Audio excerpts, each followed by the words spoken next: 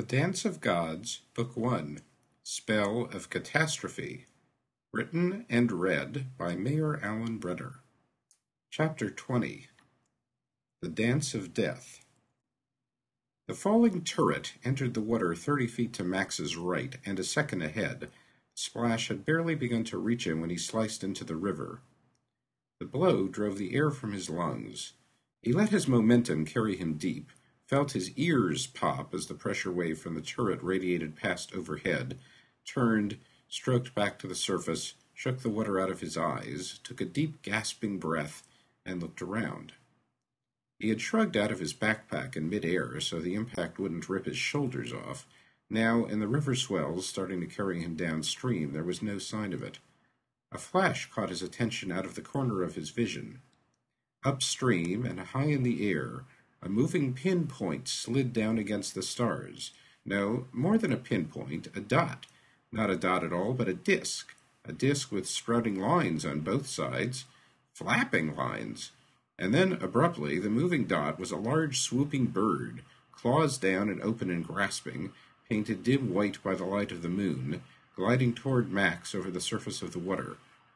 The bird flapped once more. Max raised his arms, the claws swelled, and with a thud to his chest and a lurch in his stomach, he was jerked into the air. In two powerful wing thrusts, the bird gained altitude and banked toward the castle. The river tilted crazily below. Max looked up instead. A hood, with two bright sparks at about the right place for eyes, peered back at him around the neck of the bird. "Fortunate are you, waited I around?" Hado said. Another wing flap, and the bird cleared a battlement with no more than 5 feet to spare. "Thanks, Hado. You're a handy guy," Max yelled up. Hado had been planning to loiter in the vicinity of Rusing Olvaya to see what happened there before heading back to the castle. Of course, it had ended up saving him a trip, since the castle had come to him instead. "What's the situation?" "Carlini must help. Progressing his evacuation." Hado broke off and squawked angrily at the bird. The bird banked sharply right, skimmed a wall, flapped once more, skimmed the ridge of a slate roof, and brought its wings up, cupping them underneath. The three of them paused abruptly in midair and then dropped. Below the bird, and rushing up at them, was the landing field. 10 feet above the field, the bird opened its claws. Max, who'd been anticipating this, curled free and rolled down onto the grass. The bird glided across the field, grabbed a bundle of books and other packages wrapped in a net, stuck its left wing in the air and snapped to the right, and passed out of sight just above another wall and a line of chimneys. Max came to his feet and trotted across the field. A man with sacks over both shoulders came out of a door in front of him. "Oh, good," said the great Carlini, swinging the sacks to the ground. "You showed up." "You can thank Hado," Max said, "yet another time. You don't want to find out what you do without him. The things downstairs in this castle of yours are getting pretty hairy. I don't know how long it would have taken me to get up here on my own. What's the situation?" Carlini began stuffing sacks and loose books into another net. "We'd gotten ready to evacuate like you suggested, so we're almost finished now. This is the end of the stuff from the towers, and Roklaw's got a boat downstairs. Roni's with him." A rolling tremor ran through the castle, followed by the rumble of stone collapsing somewhere out of sight. "Yeah," Max said. "And what about you?" Carlini swallowed and gnawed on his lip. "I still can't leave. Whatever it is that's locked into me hasn't turned itself off." "I was afraid of that," Max muttered. "The Death may have a manual override on your hook line, but he's got to be sentient to use it, all of which means we've got to get you loose ourselves, unless, of course, we can think of some way to get the Death calmed down and make him friendly at the same time." "It does look that way. Do you have any ideas?" Max had flipped down his lens and was studying Carlini through it. Carlini's form was suffused with a vague skeleton of wispy black, but unlike the construct Max had just fought, the streamers inside Carlini were self-contained, with no apparent connection to the rest of the castle's energy matrix. "I think there's some resonant effect going on between you and the castle," Max said. "Maybe if we can destabilize the castle field, we can pry you loose. If we destabilize the field, we may also be able to bleed off energy from the Death, which may make it more tractable if we hit him with something like a confinement shell." Carlini shrugged. "Okay. How?" What did you find out from your probes after I left? Well, Carlini said, I couldn't get past the defenses on the power reservoir, but I did manage to sneak a tap into the energy transmission system. I think we can run a shunt if we need it. Oh, I also found the castle's jump engine, figured out part of the activation mechanism, too. That thing takes a lot of power. Unfortunately, all these contraptions are embedded in the foundation, and the foundation's under 30 feet of water. That's going to be a problem, Max said.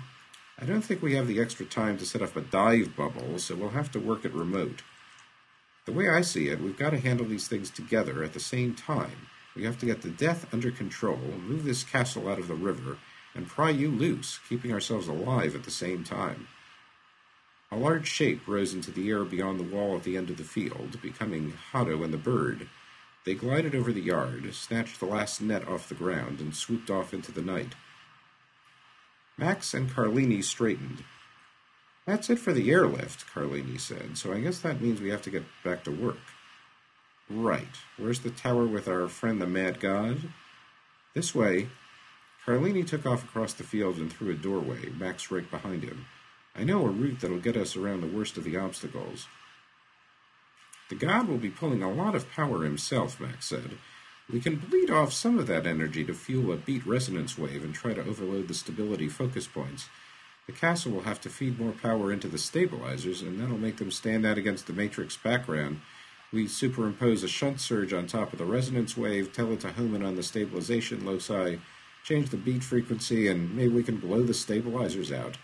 With all that going on, the god should be weakened enough for the confinement shell to work. Did you bring the ring? Carlini said, heading up a long flight of stairs. The castle was quieter in this section, and the space-warping effects and perceptual illusions that had hit Max lower down were much less flagrant. A wall rippled and changed texture on the left, but the stairs were stable. No, damn it, it disappeared in the mess when the death got out. You were wrong, you know. There was only one death, not two. Just the death from this castle, and Askin Yala using his power. But you don't have the ring. I did the best I could. It'll make the confinement more difficult, but I think we can still pull it off. While I'm doing the incarceration, you'll set the jump engines to trigger off a time delay fuse. Where are we going to send the castle? We don't want to drop it on another populated area. What it's done to Rusingovaya has been enough. I'm sure there isn't enough power around to throw it into orbit. Probably the safest place is the middle of the ocean. It may be simpler to return it to wherever it started from in the first place, Carlini said, coming out the top of the stairs and charging to the right along a hallway. The ceiling of the hall was shifting between gray stone and a translucent gauze-like substance that glowed bright yellow. I think that location's programmed into the mechanism.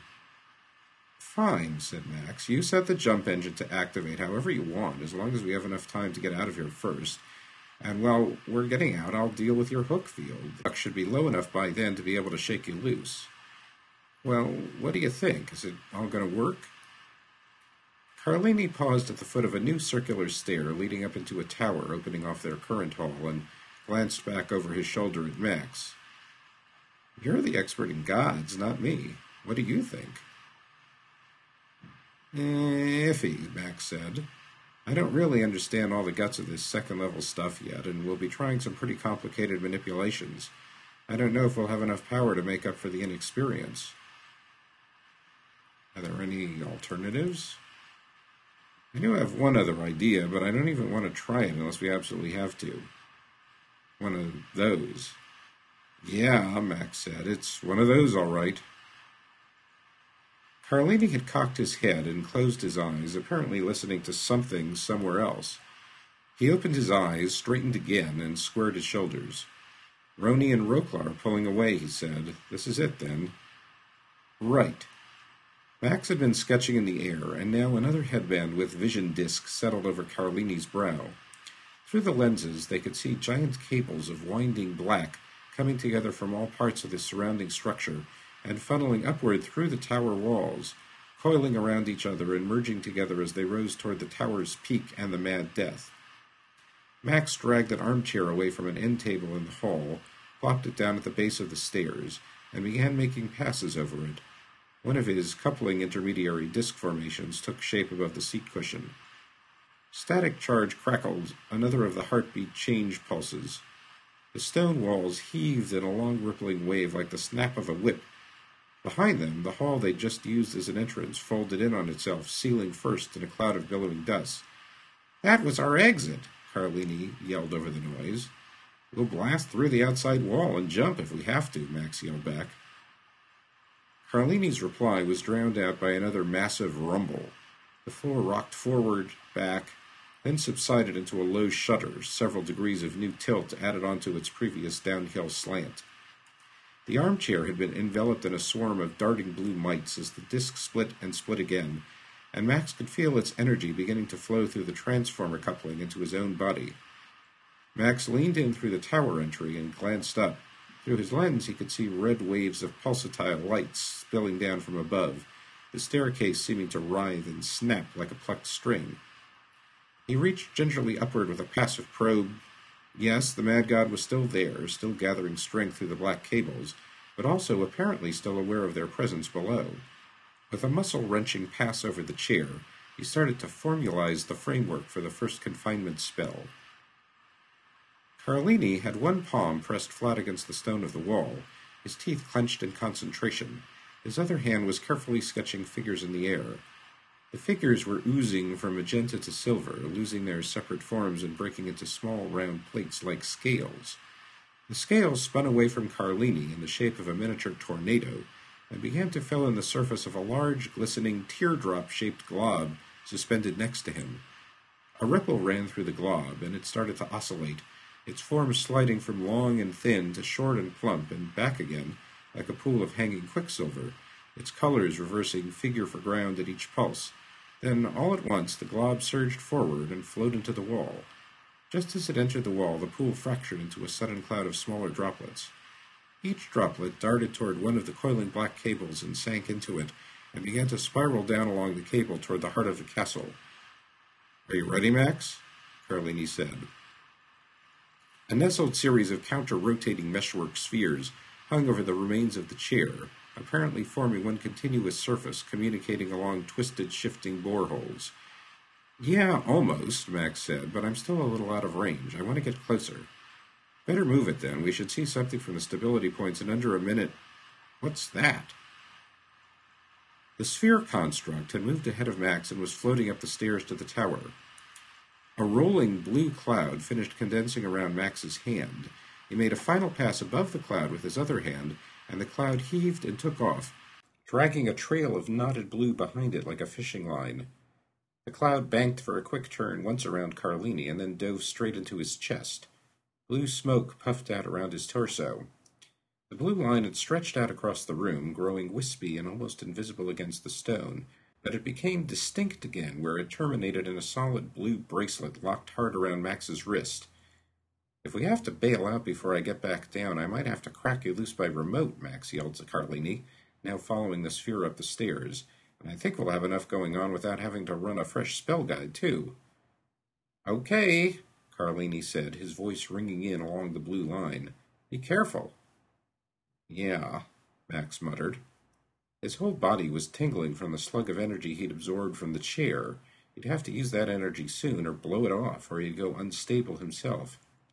Another turn up the stairs, and the red glow from the top was becoming harsh in its glare. Black coils of power surged up around him through the walls. Max stretched out, felt around. Yeah, there was the Death, all right, still orbiting the tower and sucking in power from the castle. Max tugged at the confinement sphere, adjusting control parameters. The sphere broke apart, segment by segment and layer by layer in a quick radial stream. The fragments shot toward the walls and dove through them to merge with the black current, and the disassembled pieces shot upward toward the Mad Death. "Here it goes," came Carlini's voice, and at the same moment the stairs lurched underfoot. A rending groan, so low in pitch that Max felt rather than heard it, vibrated through the stone. Riding on top of the groan was a throbbing whine, pulsating out of time and out of rhythm against the heartbeat pattern of the castle as a whole. A wave ran up the black energy coils. Their progression speeded up, slowed, reversed, surged forward, stopped, and went into a pattern of quick jerks back and forth. Max felt out again and snarled. The Death had sucked up part of his confinement matrix along with his power feed, but not enough of it for full activation. Max bled power into the confinement framework, trying to force more matrix elements toward the Death along the guide of the black carrier beams. The now stalled current heaved sluggishly. The Death inhaled again, more forcefully, like a man trying to draw in oxygen through a clogged airline. The current lunged ahead. Through his control link with the matrix framework, Max felt a click, a snap, a swirl of agglomeration. The Death had sucked up the pieces of the matrix. Embedded in the substance of the mad god, spread around him and through him, binding him in coils of constricting power, the confinement spheres were locking together. A trailing barrage of solidification fronts ran up the black feeder tendrils, leaving crystallization in their wake. A boil appeared on the side of the outer sphere and popped, ejecting the matrix's keel string. The keel string shot out and embedded itself deep in the castle stone. The confinement field, still gaining strength, began to constrict. Then, all at once, a gout of heat and flame and raw heaving power came bursting through the not-yet-closed interstices in the overlapping matrix spheres, as the Death recognized suddenly that it was being trapped, and was not pleased. No, not pleased at all. Max threw power into the matrix grid, power into the feeder cutoffs, power into the keel string. The mad god was definitely weaker than an instant before, wilder, disoriented by the gyrations of the castle's internal mechanisms as they tried to compensate for the destabilizing forces beating at it. From his infusion of energy and his level of preparation, Max was stronger than he'd been earlier back at Askenyales, but that didn't mean the Death was weak enough yet to surrender, or that Max was strong enough to force him. A section of tower wall, half a turn below Max, crumbled and fell away. The stairs writhed beneath his feet. Max refused to be distracted by more antics of stairs. He was concentrating instead on using his last power to hold on. It wasn't until the section of circular stair above him whipped flexibly back over his head and wound itself twice around his body that Max caught on, too late, to the fact that the entire tower was folding and writhing. Shattering rocks were flying off to the sides, and the tower was sliding off the face of the castle toward the river. Not again, Max thought, his stomach nodding with the abrupt outward acceleration. He pulled his left arm loose, then, with a thud that threw his head straight back into one of the dancing stones above him, the remains of the tower hung up against a lower battlement and began to rotate outward, the tower toppling over onto its side, and then, with a thump, like the tail of a mile-long beaver slapping a pond, the tower sank flat and full length into the river. Max's thoughts were gooey, and his lungs, the air blown out of them by the impact, were filling with water. His head throbbed with waves of agony, but the one principle he had programmed down to the depths of his personality was, do not die until you're ready. He made the pain goad him. He slid, he clawed, he wrenched, he shoved. He pulverized a stone slab with the last gasp of his transfused power. He fended off another section of wall, tumbling more slowly toward the riverbed, and at last there was nothing above him but water. But there seemed to be an awful lot of water, and no surface he could find. Then something had him by the shirt, a hand, pulling him upward, air, and over a low gunwale of raw wood onto a pile of rope in some kind of small boat. Max retched up water and desperately sucked in air, his eyes still closed and his mind sloshing in the bottom of his skull like melted gelatin. "Roni?" he croaked. "What are you talking about?" It wasn't Roni's voice, it wasn't even the voice of a woman, but it was familiar. Max's mind staggered up and began to put itself in gear. "I'm the Creeping Sword," Max gasped, coughing over the side. "Yeah, right, I found your friend Shah. He's safe back in the city and—" Max spit once more, then turned to gaze upward, still drawing in loud gulps of air through his open mouth, but now making himself take notice of the scene above, forcing himself not to close his eyes under the pain. The tower had taken a wide section of lower wall with it as it fell. Smoke and vapor hung behind in the sky. A spray of multicolored curlicues and shooting fireworks was erupting out from the high gash where the tower had been attached, casting bursts of sharp light through the billowing clouds of dust. Hopefully that meant Carlini was alive and still working in the rubble. Above the castle and winding through the spires, a compact red sun swooped and darted in swift arcs like a tailless kite bound down by the keel line. Pieces of stone flowed like putty toward it as it passed. In fact, the castle's entire upper works had started to sag and melt. The castle's heartbeat rhythm of pulsing change was visibly accelerating. One of the rotating towers detached itself and slid toward the water, then abruptly changed its mind and tumbled upward into the sky. The red fireball swept down again toward the river, close enough for Max to make a quick check on the confinement field. It was holding most of the way around, but the critical tie points were starting to decay.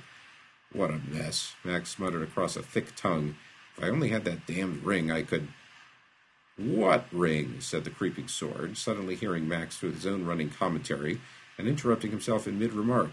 You mean Oskin Yale's ring? I've got it. Max whirled his head. It was a mistake. It had almost made him pass out, but... You what? Yeah, I've got it here. I spotted it. Where is it? Quick, give it to... No, wait a minute. Yeah, you hold it. What are...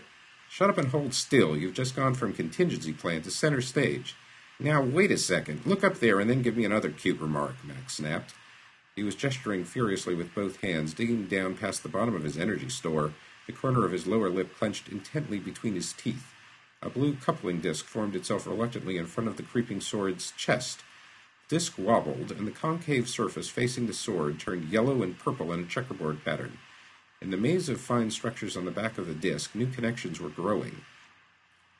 Something large landed near them in the water, splattering molten gravel around the boat.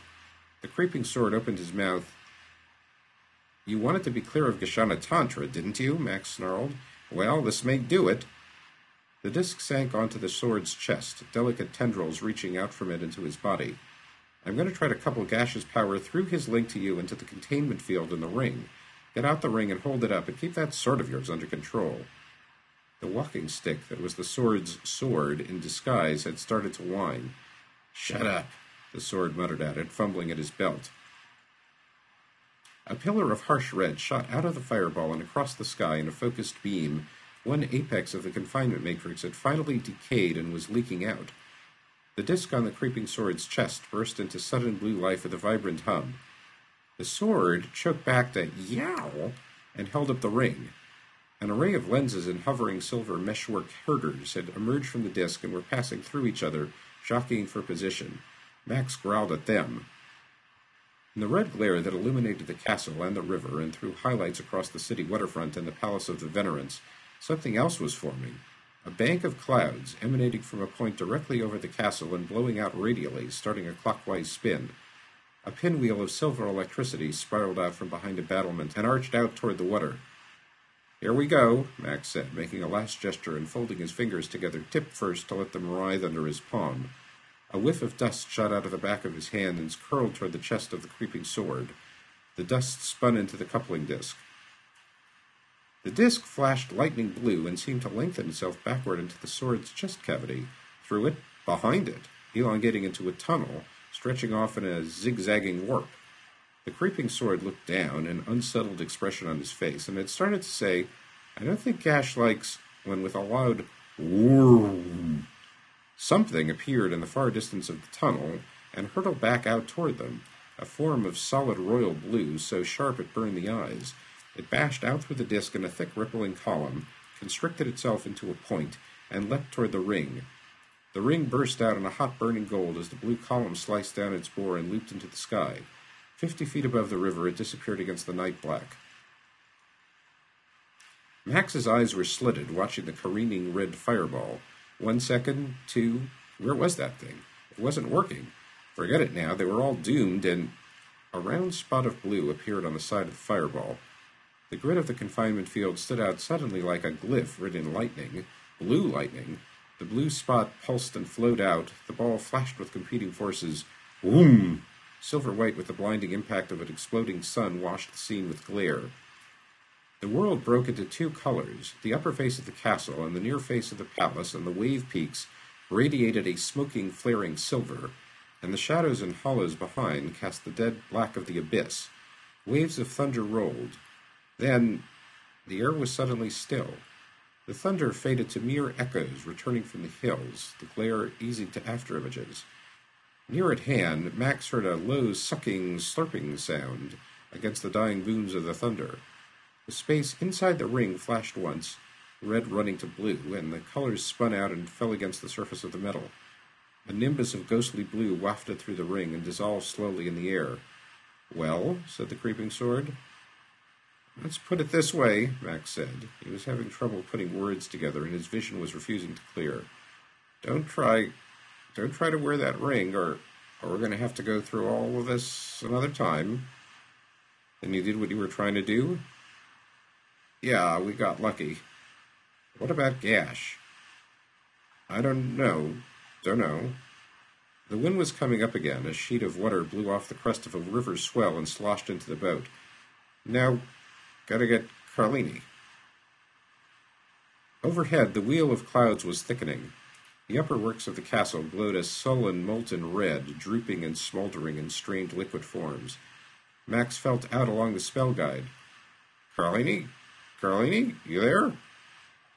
Max? The sound of Carlini's voice was distant and weak. Glad you're back. The castle's about ready to go. Max's vision was not clearing. It was getting worse. It was closing in from the sides in a dark band. The throb of his head filled the air. The voice of the creeping sword sounded as far away as Carlini's. Max? Max? He was wobbling in the stern of the rowboat, looking up at the castle and talking to somebody who wasn't there, his left arm half raised and his right knee slowly folding. And then he just settled to one side, fell over on the rope piled in the bilge, and came to rest with his head hanging out over the gunwale. He'd bled off so much weight since I'd seen him earlier that he looked like a victim of sudden starvation. His clothes were dangling on him like sheets, and the parts of him exposed to the air seemed pretty well bashed in under the nasty red glow from the castle. Max? I said again, but he was out, and he'd left me holding the bag. Gash was still back there somewhere. I could feel him, but Max's little trick had taken him by surprise. He was weakened, too, so I didn't think I had to worry about him for a while. The real problem now wasn't Gash, it was Max.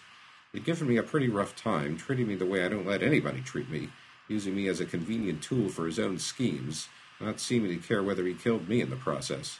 And the process had hurt. My chest, where he'd slapped his blue whatever-it-was spell, felt like the riverfront of Rusingovaya looked. Not only that, it had hurt Gash too, and I'd felt that at second-hand back through the metabolic link. I'd really gotten it coming and going. I wasn't sure how I was able to be on my own feet myself, but I was, and I had to make some quick decisions because I was the one on the spot. The simplest thing would be to forget this guy Shah, forget the other friend Max had been talking to up in that castle, whatever his problem was and whatever Max had intended to do about it, and just roll Max over the side back into the river. If he came looking, I could tell Shah I hadn't made it out here in time, and if I really had to, I could blow town or lay low for a few months. Yeah, most likely somebody would come after me, but I'd had people after me before. Probably still did, for that matter. It was part of the business. The important point was that I could get rid of Max right now, and I'd never have a better shot. Not only was it reasonably the best idea for me, it had a lot to recommend it from a purely good sense and good of the community viewpoint. I hate magic, and one reason it's the mess it's made of the world. Magic is more destabilizing than any other force of man or nature. Add a little magic to a situation and just watch how quickly things get out of hand. I didn't know how much of the current disaster had been caused by Max and his crew, and how much of it they'd been fighting themselves, but now my favorite city was a wreck. Who knew how many people were dead? River trade could be ruined for years, and what really had been solved? It was infighting in a small group, that's what it was, and all it did was trample people trying to live their lives and stay out of the way. If I took out Max, it looked like I'd be ridding the world of a prime player in a game I didn't like. I almost made myself do it. I really almost did. And in a way, that shocked me more than anything else, because it was the kind of thing I'd promised myself I'd never, ever do again. This mess had woken feelings I'd been trying to grapple with for years. They say you learn. They say you do what you have to do, and after a while you get used to it. But I'd done things years before when I was nothing but a dumb, hired sword punk kid that still hung dark in my memory, making me squirm whenever I thought of them and sending me out into the street to do something nice for some other poor dumb idiot. Maybe I just had a resistance to education. On the other hand, either we're all going to be barbarians, or somebody has to rein themselves in, decide when they're going to draw their own line, or decide when there's something they have to do because they think it's the right thing to do, even if it doesn't directly benefit themselves, even if sometime it may be incompatible with their own survival. I'd done that, and that was the way I tried to live my life. What is a good guy, really? Somebody who has principles and stands up for them? Somebody who does the right thing when they have a choice? Maybe. But what's the right thing? Keep the strong from taking over the world? Sometimes. Don't murder people if you can help it? Some people deserve murdering, so what then? Help out your friends? Usually. But what was the answer, the real answer? Damned if I know, and anyway, the situation didn't demand the whole book. On the scale of potential crucibles, this one was pretty small. The whole affair was relatively minor to anyone who wasn't actually in Rusingovaya at the moment. It didn't matter. I didn't know what a good guy was, but I always thought of myself as one of them. I could see Max thought of himself the same way. Both of us tried to do the right thing as we saw it, even if it wasn't necessarily the right thing for us. If I threw Max back in the water, I couldn't think of myself as the kind of person I wanted to be anymore. And that was worth a lot more to me than avoiding the trouble I'd surely inherit by keeping him alive. So Max collapsed in the stern, and I had to think of what he'd want me to do next. The most urgent problem would be this Carlini person he'd been talking to. The water around the submerged base of the castle was foaming and churning. Piles of large bubbles were boiling up around it, and the general tenor of the dancing lights on the walls and the descending cloud bank overhead seemed to imply that the castle was building up to a big event, and that event was coming real soon. Max had a link to Carlini back up in the castle, and Carlini would be waiting for Max to help bail him out of some jam. Under the circumstances, my bet was that the thing Carlini needed bailing out of was the castle itself. I could see a faint light blue glow starting at Max's left hand and looping off toward the castle. I dropped down next to him and stuck my own hand in that beam. What had Max done? It looked like he just talked. "Hello?" I said. "Anybody there? Carlini?" Sure enough, I heard a faint voice. "How are you?" it said. "Where's Max?" "Max isn't doing too well. He's out cold. What kind of help did you need from him?" I thought I heard a low, kind of sound from the other end. Then, "If you need to ask, I'm sunk." "Carlini," I said, "I may be able to shoot you some more power if that'll help." "I don't know what he was going to try," Carlini muttered, "and this castle's going to move any second." I still had the ring in my hand, clenched on my palm in a fist. Tingling waves of heat were spreading out from it through my hand and up my arm. I still had Gash's metabolic link, too. Between the two of them, they had to be good for something. I put my other hand, the one holding the ring, in the beam and started to concentrate. Help Carlini, I thought. Help Carlini. I'd had practice with this kind of thing twice before now, even if those episodes hadn't worked quite as planned. This time it was coming more easily. I got my other hand free and slapped Max across the face a few times for good measure. Splashed some water in his eyes. The blue beam rippled. "What's going down there?" Carlini said. I was looking straight ahead with my jaw locked and my mind wound around, "Help Carlini!" And so I saw it start to happen. The disk of clouds overhead had been dropping. Just as they reached the spire of the castle's tallest tower, the whole castle strobed white, flickered, and began to fade. Rusingovaya lights glimmered behind it. Next to me in the boat, Max was still unconscious. He'd been out for the count, but maybe he was warming up a bit. He'd started coughing, thrashing his head against the water now splashing over him from the wind-driven waves breaking on the boat, and his hand was fluttering. His hand? I touched the ring to it. A puff of pale blue filled with snaky lines like the core of a bramble bush boiled up out of the air and shot up the beam toward Carlini. I thought I heard a voice say, "Max, I'm loose." And then a length of blue thread tumbled out of the sky like a snapped kite string and coiled across the boat. High up on the castle, at the ragged base of the tower Max had ridden down to the river, another dot appeared and started to fall. I could see that the dot was turning into the figure of a man, and that was too bad because it was falling outward from the castle, but not out far enough, and there was a stone wall and a cluster of small buildings in its way long before the waves. Except he'd timed things better than I had, and he knew more about what was happening, too. So when he hit the uppermost roof in his path a second later, the castle was by then no more than an outlined ghost drawn in spiderweb against the city, insubstantial as a cloud and fading further, and he passed straight through it without a catch and continued in the same trajectory toward the water. The water! The castle was gone, and all of a sudden there was a big castle-sized hole in the river where there had been rock an instant before, and the water was starting to pour into it like a falling cliff. It was hopeless, hopeless for all of us, but I grabbed for the oars. Carlini fell.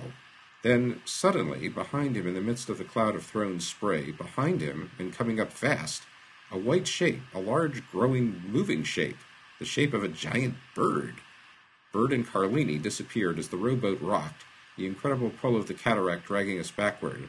I was thinking, help, and rescue, and other such things, but nothing was happening, nothing good anyway, nothing but the downhill slide of the boat, another couple of seconds maximum, and that was going to be that.